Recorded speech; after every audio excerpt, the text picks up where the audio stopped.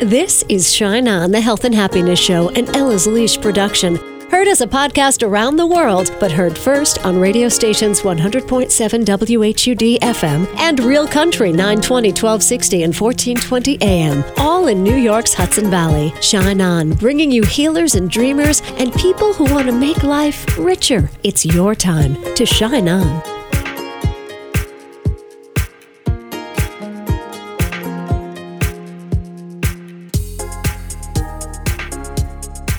Hi, it's Casey. Thanks for shining on today. Inspiration to live well. We've got a couple of great guests today. And next week, Mark Nepo is going to be on the show. Mark Nepo is coming to New York soon, so he'll join us next week to tell us where he's going to be. Maybe you discovered Mark with Oprah when she fell in love with his book of Awakening. I actually saw him speak in Newark with Oprah. Mark Nepo's new book is called More Together Than Alone. He is just so soothing to talk to. So that's coming up next week. And next weekend is my Shine On retreat, Discover the Power Within, in Ossining. Still time to sign up at casey.co. I've got summer retreats lined up too for July and August. Just saying. Vincent Genna is coming up today in just a little bit. He is the medium who is also a therapist, and he has the key to finding love. You're going to be surprised. But first, raise your hand if you know someone with anxiety or depression, right? Hands down. Get them this book, Notes on a Nervous Planet, and turn them on to Matt Haig. Matt wrote the international bestseller Reasons to Stay Alive, Dealing with Depression, and then he wrote a bunch of novels and a children's book. But this gem I am holding in my hand right now, Notes on a Nervous Planet, is a collection of chapters, some shorter than others, each with a healing message, like page 177. It's called A Wish. I so wish I could explain something to my younger self. I wish I could tell myself that it wasn't all me. I wish I could say that there were things I could do because my anxiety, my depression wasn't just there. Illness, like injury, often has context. When I fall into a frantic or despairing state of mind full of unwelcome thoughts that can't slow down, it is often the result of a sequence of things. When I do too much, think too much, absorb too much, eat too badly, sleep too little, work too hard, get too frazzled by life. There it is. A repetitive strain injury of the mind. Matt Haig, what does he want us to know today? I think just an understanding that mental health is health, and so it is affected by how we live, and it's affected by the modern world. And I don't think, it sounds simple enough, but I think often mental health lags behind physical health in that understanding. With physical health, whatever, health condition we have, we understand there are things that we can do that make it worse, or things that we can do that make it better. With our mental health, we still don't understand that the way we live has a massive part to play in the health of our minds. And, I'm someone who's had all kinds of battles and issues with anxiety and depression over my life, and it's taken me a long time to understand that too. But it's not just about illness, it's about stress. We all have mental health to some extent, and we're at this particularly quite overwhelming point in our history where technology is advancing very fast. We've got all kinds of scary stuff going on in the world, and we're trying to process this with the same hardware we've essentially had for thousands and thousands of years, ourselves and our mind's body, and it's no wonder that we sort of clash from time to time. But I feel like understanding a lot of this and accepting a lot of this and talking about a lot of this actually can help us feel a bit better, because it can feel like, okay, there are reasons why I feel like this. Like, it's not just down to me. It's not just some personality flaw that's just going to happen, whatever. There are things I can do that can make me feel better. You are doing such a great service to everyone in helping us realize our physical health and our mental health. They're things that need tending to. We all have physical health. We all have mental health. But I have to tell you, it scared the heck out of me on page 83. Quotes about the internet from a former CEO of Google and from a former Google employee, basically saying the internet is really bad for us. Yeah, it's kind of interesting that a lot of the warnings about social media and the internet aren't coming from old dudes saying, it was better in my day or any of that. It's coming from Silicon Valley. It's coming from the people who know it better than anyone, who often invented it. I mean, the very guy who invented the Facebook like button, Josh, someone or other. Anyway, he now regrets that he did that. He now feels that was sort of like Frankenstein's monster. It was too much, and obviously that led to the other equivalents of the Facebook like button on Twitter and Instagram, and it's what made social media so addictive. And a lot of these people have their own locks on their phone where they can't access social media sites that they themselves have worked on. They send their kids to schools with no technology. Yeah, it's quite wild. Yeah, we all got addicted very fast. I'm going to ask a really stupid question. You're so funny. You're so funny. You write, you're hysterical the way you write. It's like I pick up your books and I feel like, wow, he's my friend. How can you have that side of your personality and also have struggled so much with depression? I think weirdly the two go together. I feel like depression is a horrible experience, and I wouldn't recommend it, and I would not want to go back to the time I was most seriously depressed. And yet, at the same time, it feels almost like a black comedy, like you're a literal fish out of water, where the rest of the world seems like it's carrying on its normal business, and yet you feel like your head's on fire. No one can see what's going on with you, and they're talking to you, and you're almost, in a very dark way, you're almost finding it funny because it just is such a disconnect to how you're feeling. And I feel like humor's a way of dealing with the bad stuff. I think that's why we have humor. You know, there's often a joke at a funeral, isn't there? It's how we cope with pain and how we deal with things. So I wouldn't say I'm funny, but I do try to be. You are funny. You're funny. And so okay. I was reading about you and your friend and fellow writer, Stephen Fry, said, don't become Mr. Depression, right? So what did you do about that? I became Mr. Depression. No, I tried... do you know what I did? I wrote a book called Reasons to Stay Alive, which was another book about mental health, and straight after that, I wrote a children's book about Santa Claus. I wrote a novel for adults about a 439-year-old man. I just surrounded myself with stuff that wasn't talking about mental health. But now I'm at a point where I don't even mind, because I think part of that fear about being Mr. Depression was a silly fear to have, because my whole argument is that it's just another health issue. It's a health issue, and we should have no shame in talking about it. It's okay. It's no judgment on you. And so I don't mind. You know, people often say, and they mean it in a very nice way, and it's a very kind thing to say, but people say, oh, you're so brave to talk about your experiences of depression and anxiety. And really, I don't feel brave. You know, there was no consequence for me of talking about it. You know, I'm a writer. It's not like I work for the fire service or something else where people might think, oh, well, you know, mental health issues or any of that. So I was in a very privileged position to be able to talk about it, and I talked about it, and it was nice, actually, to feel like you're doing something useful and helping people, because you don't always get that as a writer. So to actually feel like you're offering something good to the world is quite nice. Yeah, and you are. Matt Haig, Notes on a Nervous Planet, page 247. Can you explain what minus psychograms are? Well, okay. Basically, one of the frustrating things when you have a mental illness is often it's invisible, so people don't know what you're going through. So I thought, you know, some people like to think, oh, that could never happen to me. I could never get so stressed out that I'd get burnt out or get depressed or anything. You know, I'm strong, I can do it, anything. But those same people would admit that there are some physical weights that they can't lift.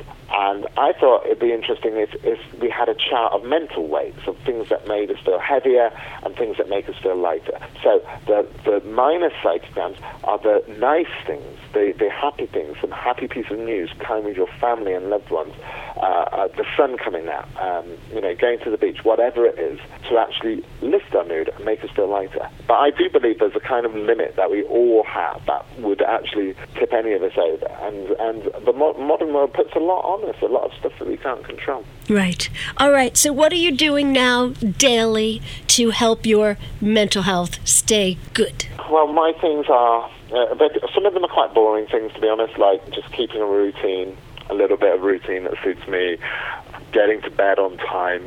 Sleep is a major thing, and sleep is something that is so interrupted and messed up by the modern world of checking our phones late, of watching Netflix at all hours, or whatever it is.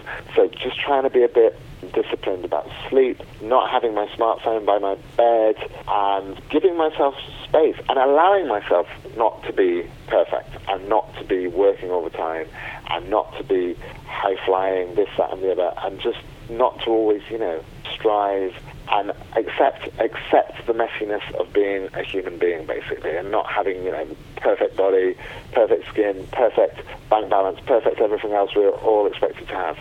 Matt Haig, good stuff. Notes on a Nervous Planet. Where can we go to find out more? The book should be in bookstores now in America, and also I'm on Twitter as Matt Haig1, and Instagram too, which I'm trying to use a little bit more sparingly, but you can find me on the internet. Yeah. Mental health is health, no different than physical health or financial health. Matt Haig, Matthig. Find him and read him and give this book, Notes on a Nervous Planet, to someone you love.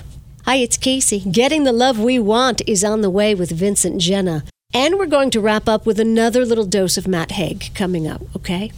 Thank you for tuning in to Shine On, inspiration for health and happiness. I want to tell you about the experience we had last week at the Women's Healing Circle. The phrase I most often heard that day was this: I never told this to anyone before. That was the phrase. From time to time, I host these healing circles for victims of abuse and trauma, and then I spend days reading incredible email from women who cannot get over the feeling of freedom that comes from telling their story. Not everybody talks. Some just sit and listen, and still a healing begins. Get in touch and I'll let you know when the next healing circle is, or heck, have a healing circle of your own. I never really understood the AA phrase, we're only as sick as our secrets. But now I get it. It's the secret held inside that works like a poison. Share the secret, the healing is dramatic. Thank you to all the ladies who showed up. Okay, here's a thought to try on. You don't get the person you want, you get what you already are. Huh? Vincent Genna, the psychic psychotherapist, explains why we can't find love. Number one is what you just said, finding love. Most people go out shopping for love, like they're going shopping for a dress or a suit to see if it fits them, and is this going to work? Do I look good in this? Does it make me look good? Does it make me feel good? And that's not what it's all about. Love is about what you attract to you, not what you go out shopping for. So most people have a hard time, Casey, believe it or not, because most people do not believe deep down inside, in the deepest part of their psyche, that they are lovable. The messages that we receive when we're younger, those negative messages, we store away in a holding house of our mind. All the maladaptive, I'm not good enough, I'm not smart enough, I'm not worthy enough, I'm not lovable enough. And because of the law of attraction, which is a spiritual element we have to understand, and the power that we tap into, we attract based on those true inner core beliefs. So, if you believe you are lovable and you're a knight in shining armor or a princess, you will attract the person you deserve and someone just like you. But most people don't believe in themselves. And then with each relationship that breaks up, that compounds the feeling of I'm not lovable, but they don't hear themselves saying that. You see what I mean? Yes, I do. So really, you don't get what you're looking for, you kind of get what you already are? Oh my gosh, that is so perfect. However, when people look at it like that, they go, wait a minute, oh, no, that jerk was abusive. I'm not a jerk. I'm not an abusive person. Saying, no, I would argue the fact that you are abusive. Maybe not to others, but certainly to yourself. And, they don't give themselves a break. Just look, if you have to get in front of a mirror and put on a pair of jeans and ask yourself, oh my gosh, or ask your partner, does my butt look fat in these? That is not an acceptable self-image, right? We're always questioning it. So can you imagine how much internally we question about ourselves, period? And what you put out is exactly what you get. That's why I always say, Casey, attract attraction has nothing to do with another person. It's all have to do with yourself. So the first thing you do is work on yourself before you go out shopping for love. Well, exactly. And actually, people do it in reverse. They go out shopping for love in order to work on themselves. Oh. Well, sure, if I can get somebody to love me, then that means I'm lovable, right? And that's where it's wrong. It's backwards. We create backwards. We're constantly looking for something external to help us with something internal. And you have to help the internal first in order for the external to work. Right. So let's talk about the list. We've all been told if you're looking for love, just get out the pen and pad and write down everything you want in your perfect mate. And this is what I want everybody to do. I want them to do exactly that. At the top of their pad, this is a great exercise for everyone to do. All you listeners, they can even do it right now, all right? Take out a pad and pen and title it The Top 10 Things I Want in a Partner. Okay. Okay? I limit it to 10 because, believe it or not, if I tell people to list everything they want, they need a book. Right. Okay? So list the top most important 10 things. Okay? Most important 10 things.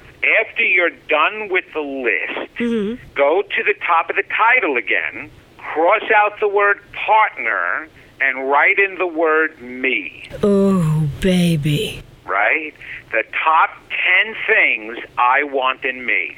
And the reason, Casey, why that works is because like attracts like, not opposites. Like attracts like, the core. It may present itself opposite in personalities because, between men and women, and even if it's the same gender, you have different personalities. So it'll come out differently. But the idea that opposites attract is actually incorrect and a fallacy. It's like attracts like.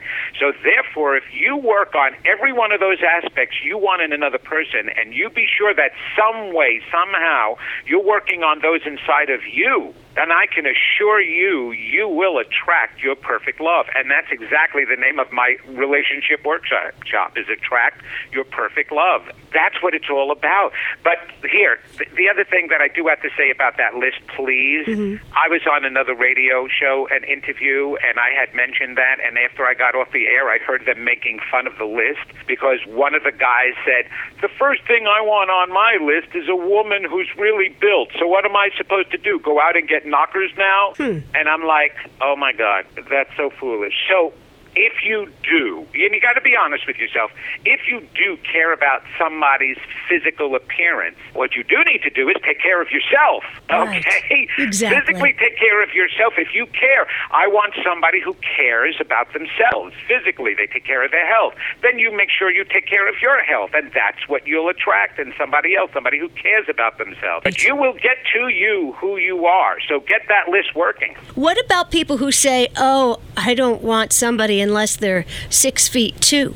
I don't want to date a short guy or a woman. What are those people really saying? Yeah, well, it's when a person ever asks for a specific physical feature in another human being, it's because they're dissatisfied with their own. We can constantly, if we just assess how we look at the world and other people, we'll know exactly how we think about ourselves because it's a complete mirror reflection, right? Right. If we worry about a person's finances, it's because we care about our finances way too much, and we don't always feel deserving. We don't always feel that we're making enough or worthy enough. So we want to make sure it's in somebody else. So always know that defense mechanisms, a major one, projection, is you project your own insecurities out onto the world. Now, one of the things I do want to say about relationships, Casey, which is really important to understand, is while you're in them, right? I get a lot of clients who are leaving relationships or the plan on or want to, and I ask them, okay, what is your biggest complaint about your partner? Your biggest complaint about your partner. So anybody who's in a relationship now and have any complaints about their partners, no matter what it is, emotional abuse, physical abuse, critical, shut down emotionally, don't share, don't communicate, whatever it is, write it down. Because if that list is about what you attract to you, then somehow, some way, that person who's in front of you is going to help you learn about yourself. As a matter of fact, that's the whole purpose of relationships and why we set them up. Right. So this is in your space because there's part of you that's vibrating at that frequency, and it's here to hold up a mirror to say, this is what we need to work on. Exactly. So somebody will say to me, okay, well, wait, that doesn't make sense. He's emotionally abusive. And I'll go back and I'll say to them, then you are emotionally abusive of yourself. Okay, well, what about physical abuse? I've never hit myself. I said, wait, well, yeah, he's doing it physically and actually doing it because he's a male. However, when you criticize yourself, how hard are you on yourself? Then don't be so surprised that it happens in your outer world because you expect it in your inner world. And a matter of fact, there's actually been research done on that by psychologists. And women who attract physical abusers, most of them, 90% of them, were physically abused by either a parent or someone in their childhood. And so they get very used to being abused, right? Mm-hmm. And so it's in an unconscious part of their mind thinking that that's the way it is supposed to be, and they literally put that out into the universe and attract somebody who is physically abusive or going to be. So really, our childhood, patterns that set in our childhood can be repeated all throughout our adult life, and I'm guessing at the bottom line is we need to learn to love ourselves to have healthy love. Absolutely. We have to literally reparent ourselves and give the little kid inside of us, who we're an accumulation, Casey. We don't go from 1 year old to 14 to 30 to 50 to 70. We're not, right now, I'm 63 years old, and we say that, I'm 63 years old. And in actuality, I've actually have accumulated 63 years. I have 63 years of my whole life. So that's a lot of accumulation in there, right? Mm-hmm. So that child within you, that mindset that you received when you were younger, is still within you. And through most of your adult life, because that childhood self-image was negative for most people, no matter what intensity your childhood was, you're going to have negative feelings in there. You spend the rest of your adult life trying to create new beliefs to protect you and shield you from the original set of beliefs. So yes, it is influencing you constantly. So reparenting and fulfilling the emotional needs of that child within you is the most vital thing that you can do for yourself. That's the basis and the foundation of all my work, is healing that inner kid, because that's where it starts from, and it leads you all the way until you leave this earth unless you heal that. And that is the basis and foundation of all my work, Vincent Genna. That's probably why we get along so well. Healing that inner kid. VincentGenna.com. I love him. Okay, kids, thanks for tuning in. Last call for the March retreat, Casey.co, next weekend. Discover your power within. Do you know I post a daily thought for the day at Casey.co? Yes, I do. You could check it out.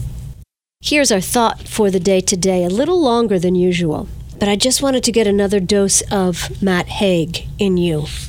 Okay, you unplugged.